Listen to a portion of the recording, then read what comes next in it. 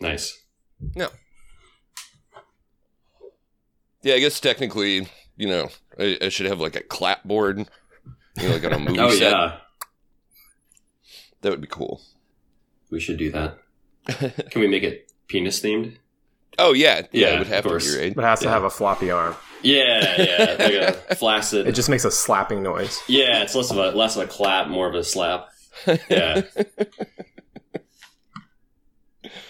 That's anytime I can work into a penis-shaped object, that's a plus. Yeah, it's kind of our mandate, right? Yeah. I mean, it's a little juvenile and a little like unencompassing, I guess. But sure. It's what's MensLib without a little juvenile? Being a little juvenile. So yeah, we didn't even talk about instead of using the microphone for the Modcast logo, just making it a big dick. That was I'm pretty sure I had that in mind, and I really wanted to suggest that, but like, there's only a certain amount of being a 14-year-old boy that I can really emit at once. So I think the early drafts of the Mars symbol actually had a penis, but they decided it was a little bit too direct. Yeah, sure. I don't know if I'm not sure if like Apple Podcasts would have been okay with that. Yeah. So we would have had to label our podcast not safe for work. Maybe if it was like the blurred out Mars symbol, just the tip. Oh, that's hilarious.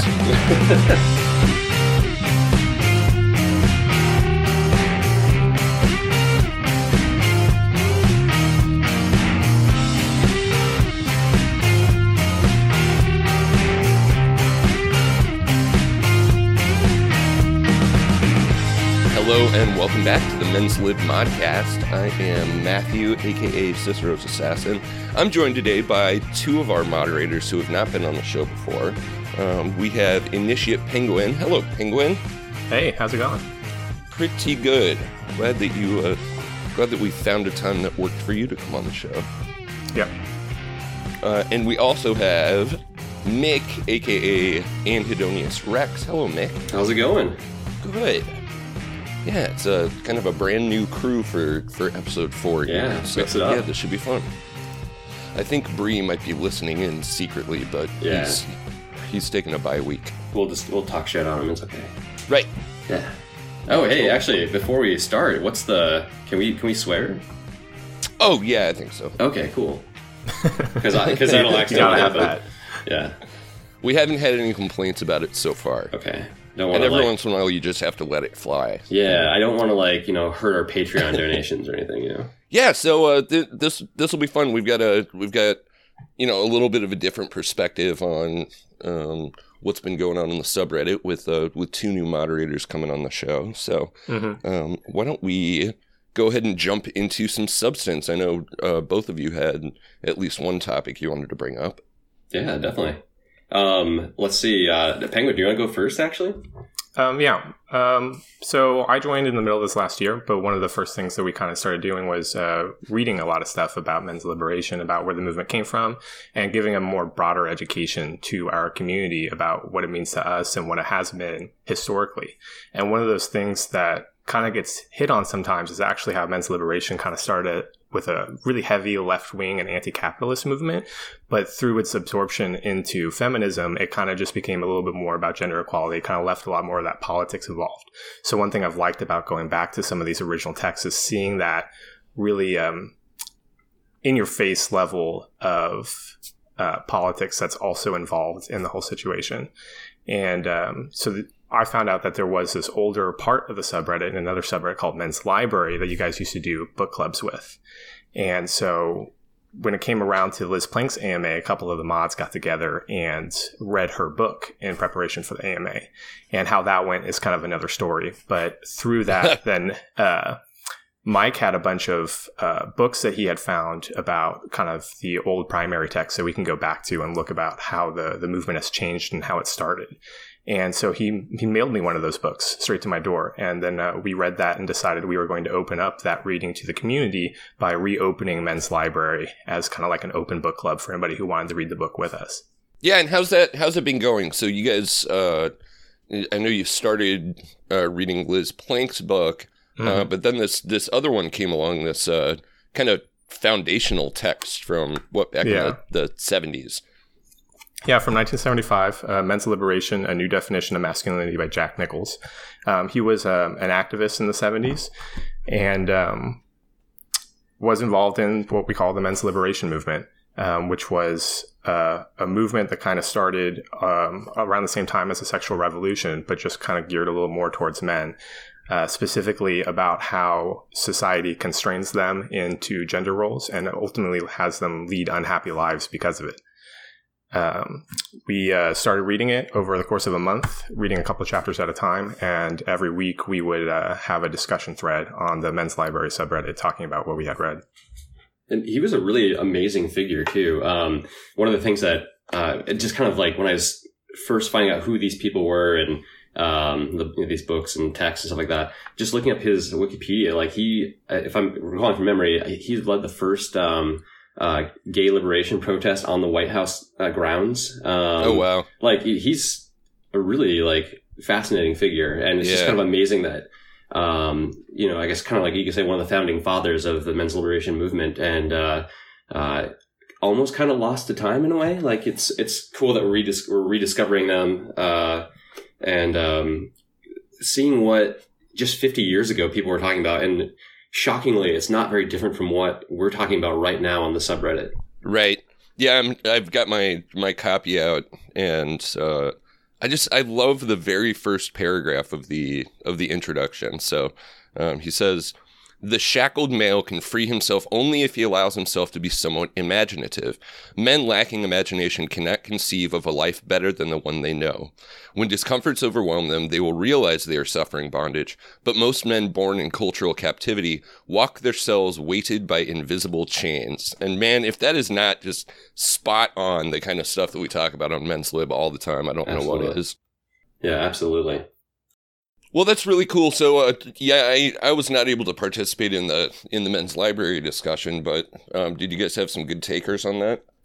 We started out with the first thread. We got a dozen people who were interested, which compared to the community at large is not a lot.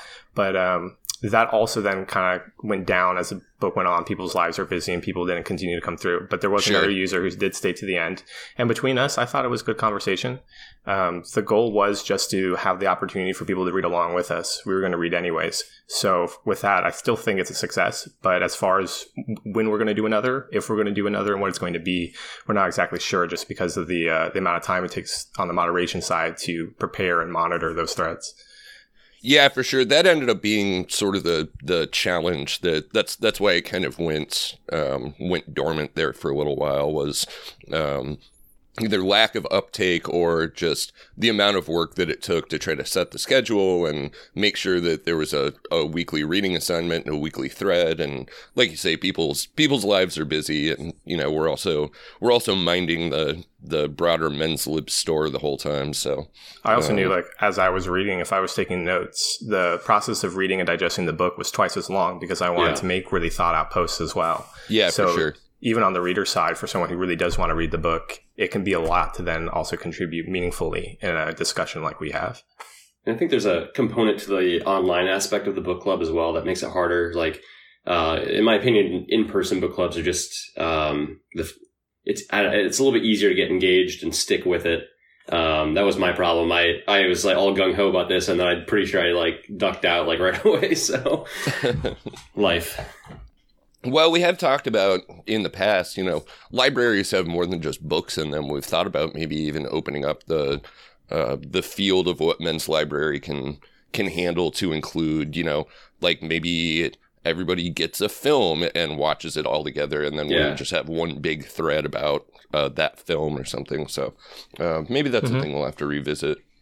Yeah, listeners, if you're interested in that at all, make sure you're dropping any suggestions, or if you have anything that you think would be a good reading or something to watch for that, please drop them in the Modcast thread as well, and go and subscribe at Men's Library. Well, cool, guys. There was another interesting post that I think Penguin wanted to talk about. This issue. This was actually something that our friend Bree submitted, and it was what our top scoring link for the past week. The hidden crisis in rural America, a lack of mental health services. Yeah, so I don't know if many people know the problem in rural America when it comes to hospitals and healthcare and medical services. You might have been hearing a little bit more about telemedicine lately, which is basically where you can go online and talk to your doctor or have them give you advice or give you some kind of prognosis remotely, so you don't have to go to your hospital, because a lot of people are having a higher difficulty in getting access to both trained physicians, but then also to the physical locations of their hospitals. And so I also moderate a subreddit for the state of Texas, and I have a lot of information that can kind of paint a picture of how this is a problem for our state, which then can kind of extrapolate out. So I don't know if you just want me to kind of like read my notes here. I kind of have it in like a paragraph format, but... Yeah, that's fine. Okay. So Texas has the highest rate of uninsured people at 17% of the population, and that number has been growing for the past few years. Rural counties have had a disproportionate amount of those that are uninsured. The Affordable Care Act, otherwise known as Obamacare, used to require mental health as a, quote, essential health benefit, but Trump has rolled back those requirements, among others, to allow insurance companies to skirt basic coverage while also being able to offer more useless, albeit cheaper plans. It doesn't help either that the Texas Attorney General is leading the effort in making the Affordable Care Act unconstitutional. Texas also hasn't expanded Medicaid, even though 90% of it would be paid for by the federal government, and those states which didn't are at higher risk for hospital closures. Texas has closed more hospitals than any other state, which isn't necessarily surprising because of its relative size and population, but another rough 10% of Texas's hospitals are at high financial risk of closing. For Alabama, 50% of all hospitals are high risk for closure. For Mississippi, it's 48%, which contains 61% of all essential hospitals for the state. Jeez. Texas also has a very large rural population. In the next 10 years, the rural population will grow to be larger than 9 other states. Despite that, people generally don't want to live there. Only a minority of rural counties have had any growth at all, and those that did had zero natural growth. Almost a quarter of rural counties had negative growth exacerbated by natural death. Rural healthcare costs tend to be more expensive because their populations skew both young and old. The problem is getting physicians out to these rural areas where people generally don't want to live, particularly those with higher educations. The Texas Panhandle is the worst off physicians with a massive deficit, and many other graduates tend to leave the state for other states that have more open residency positions. Telemedicine and new training programs with legislative solutions will help, but it's going to be a while before these trends start to continue. That's the big picture. Now you apply the fact that these men are likely to participate in risk-taking behaviors, are more likely to get hurt on the job, and less likely to seek preventative care, and you have yourself a men's issue. If you're a minority, gay, or in prison, it only becomes more amplified. Yeah, I think you hit the nail on the head. It reminds me of how you kind of started talking about, the genesis of the men's liberation movement, and how so many of these, and we've talked about this on the show before, how so many of these men's issues are also very much class issues and politics issues, right? Mm-hmm. I mean, there's a candidate running for president right now who is saying that we absolutely need to have, free at point of service healthcare universally across the country, including mental health care. That's the thing that kind of sets that apart, I think. So yeah, this isn't just identity politics. It's, real, class conscious politics that we're doing here. Mm-hmm. But one thing I thought was crazy when it comes to these other rural states like Alabama and Mississippi, you kind of hear about how their public services are also being cut more than some other states. So stats like where 50% of their hospitals are at risk, or 61% of them are essential to their communities. It's really disastrous for those communities if those things actually come to pass. Right. Yeah, and we had a number of people in the thread on this article kind of confirming, from their own personal experiences, talking about, like, I'm a trans man from Alabama. I grew up in a working class town in Iowa, and the suspicion that people have there of, the nanny state or government taking control. It's like we recognize, the people around me are recognizing that we have this, mental health care crisis, but also they vote against, the politicians who want to help address that. Right. And it's also like there's such a cultural component too, because it's So I grew up in a pretty rural state, in a pretty rural area, on a farm, and I also suffer from a lot of mental health issues, and just the visibility of mental health issues, and the ability to just talk about it is really difficult. Like even still, I can't really talk about it with my parents. I have to tell them I have anxiety. I can't tell them I have depression. It's just like there's a when it comes which to those things are not things, the same either. Right? Yeah. But like one's like it's not like I'm sad versus depressed. Right. One's like, oh, I'm just a little fidgety, or the other one's like, I don't want to get out of bed. And I don't want to make light of anxiety, because that's devastating in its own right. But I think there's like maybe a notion out there that it's less bad, and it's more okay to have that than the other, and especially in these more conservative rural communities, just saying you have a problem and you're not self-sufficient or something like that is a huge thing. It's hard to even just talk about it. Yeah, and that probably goes for everybody. And, as with so many of these other issues we talk about, there's the particular social overlay of expectations of masculinity. Totally. That it hits men in maybe an additional way that it doesn't hit women as much. Yeah, they have to be the Rock, so they can't have another Rock because they're the Rock. Right. And and especially when you're in a community that thinks of itself as being very much based around those traditional values and kind of traditional model of what a man is and what his role is. And your local role models are going to reflect that as well. Mm-hmm.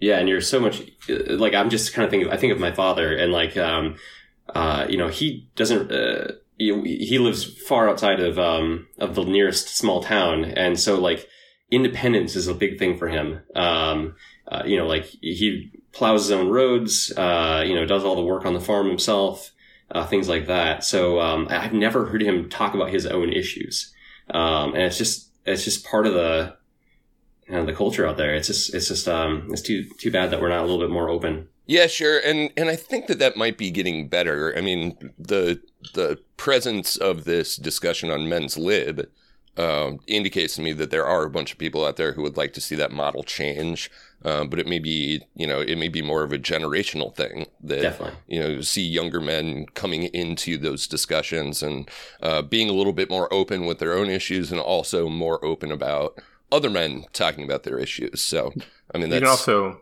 see the internet as a tool to actually connect even from remote locations, whether that is for your healthcare and telemedicine, or whether that's simply finding another community for you to talk about your problems with. For sure.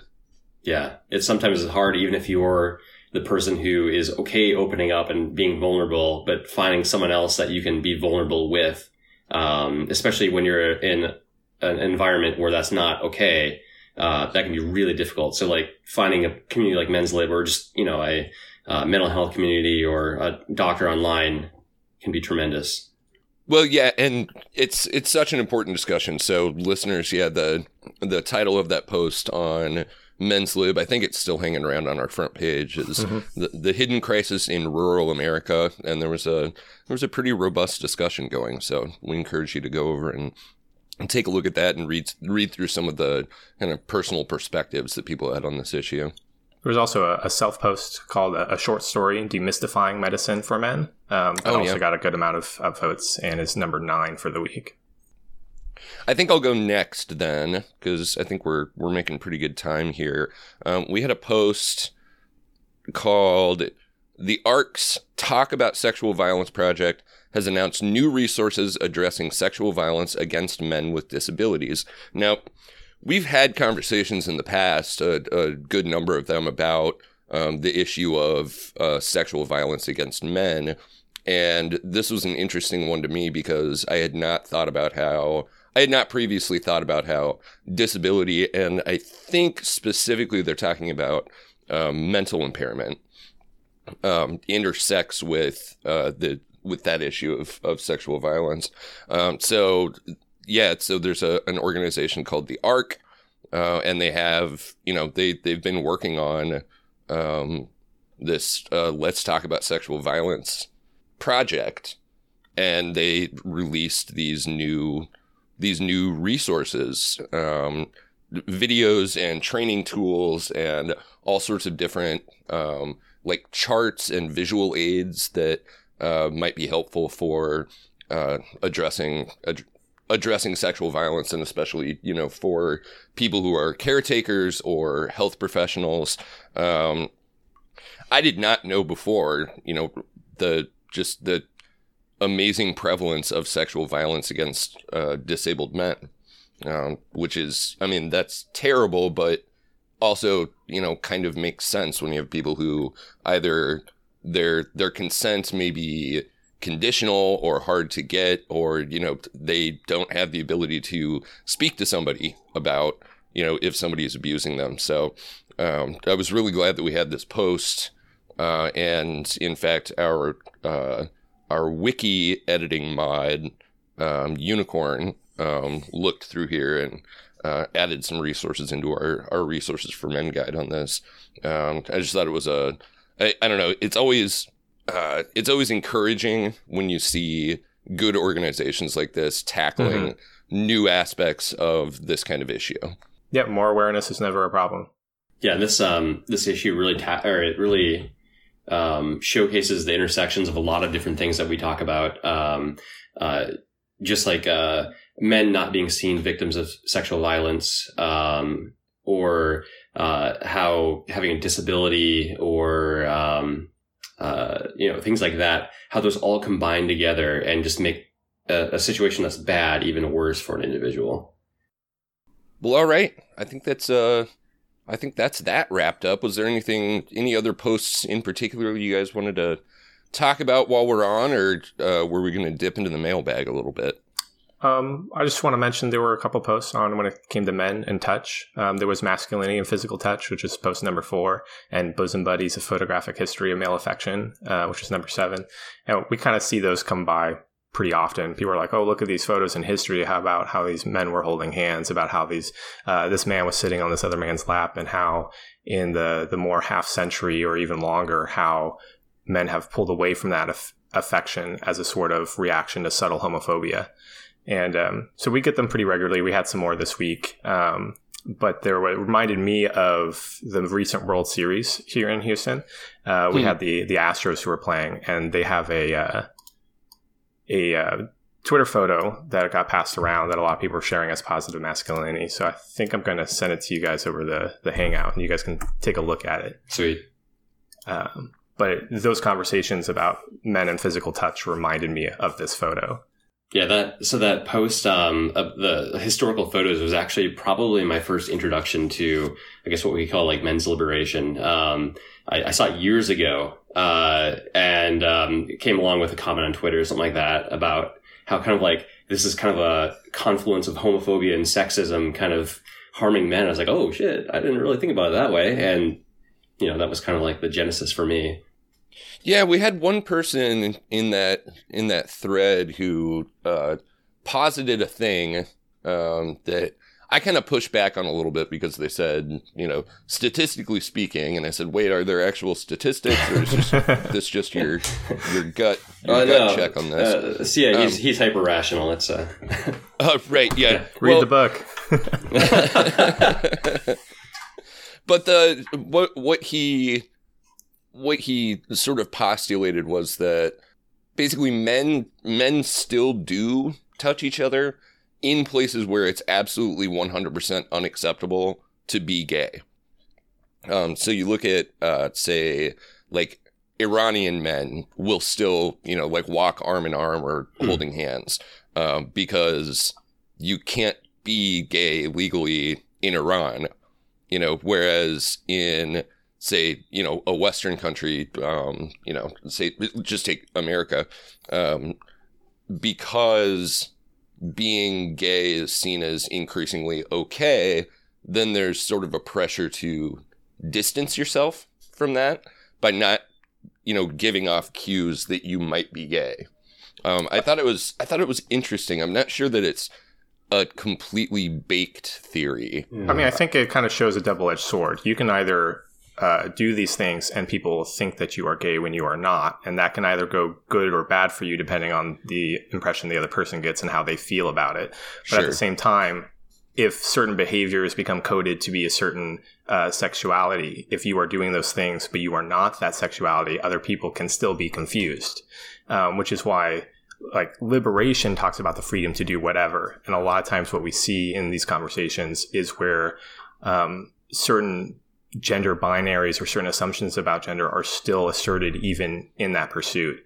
The sort of thing where, and this is fine, it's people's choice, but whether it's a trans person who still sees themselves as male or female after their transition, whether or not those same sort of binaries are still asserted, and whether or not that's liberation or not.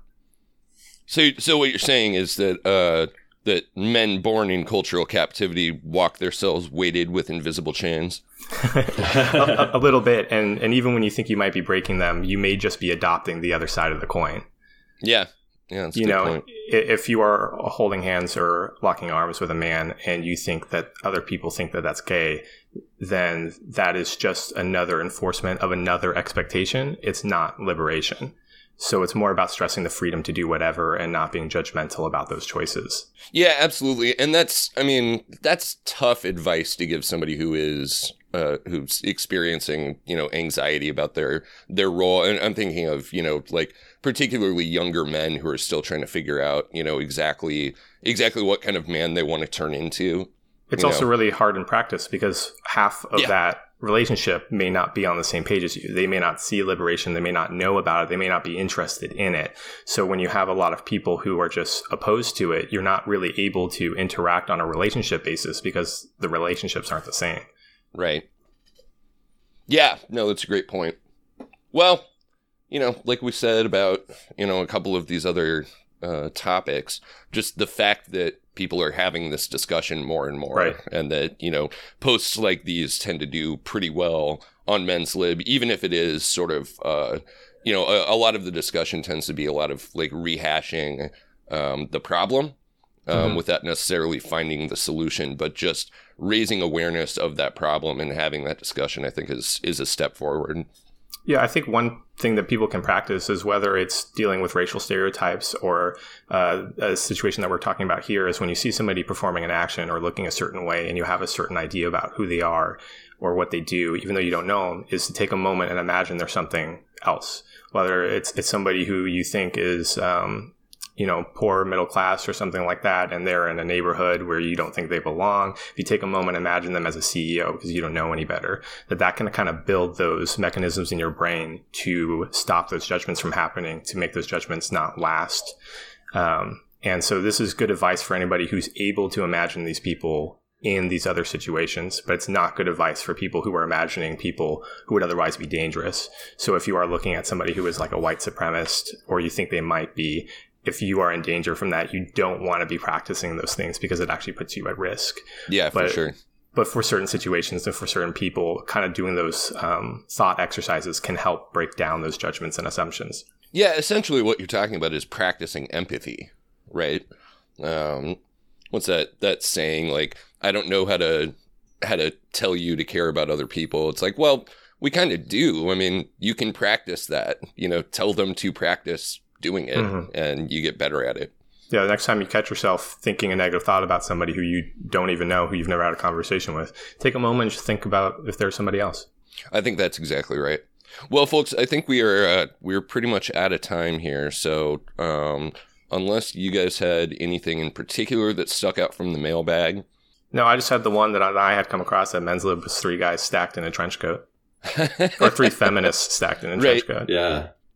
I was a little disappointed this week because the first thing I do in the morning is I load the mod mail, and I just hope to see like all the cringy messages calling us cucks, but I didn't see too many of them this week. So yeah, we kind of got off easy this week, but there was one that I just loved. This wasn't actually to MensLib. This was to our sister subreddit MensGlib. From a user who sent us, "Hey, I'm trying to infiltrate liberal circles by pretending to be one of the cucks over on MensLib, but I'd still like to be active in small ways against it. Could I be made a mod of MensGlib?" To which our friend Bree responded simply, read the mod list, period. It's really funny. Yeah, that's some bad OPSEC, dude. You basically just gave your whole game away. Your name is known to us now. You're on the watch list. You're on the watch list. Yeah. Pretty funny. Yeah, I mean, that's just sloppy work. That is sloppy infiltration. You don't even know who you're messaging. Maybe they're trying to like double, triple cross us or something like that, you know? Oh wow, yeah. Yeah. They're playing 12-dimensional chess and yeah, it's time for me to come clean. It was actually me using an alt. Yeah. I just wanted to see what our OPSEC looked like. Right, yeah, you're just testing the penetration testing. Yeah, penetration testing. Well, Penguin and Mick, this has been a delight. I'm so glad that we found a time that worked for both of you fellas to come on. Yeah. Yeah, this has been awesome. Yeah. Folks, if you have enjoyed this discussion, make sure that you're visiting us on the main forum at reddit.com/r/menslib. And of course, we're on Twitter also at menslibreddit. And we do have the Patreon going right now to help us, take care of hosting costs, and maybe at some point we can do what, some of the other subreddits like Ask Historians did, and, buy a couple of copies of this Men's Liberation book and send them out as raffle prizes or something like that. So if you're interested in that and you want to help support the show, please come over to patreon.com/menslibmodcast and see if you could, if you could throw us a $1 a month, we'd sure appreciate it. So I think that's it for the MensLib Modcast this week. Thanks once again to Initiate Penguin and Nick. Thanks, guys. Thanks everyone for listening. Yeah, and we'll see you all next week.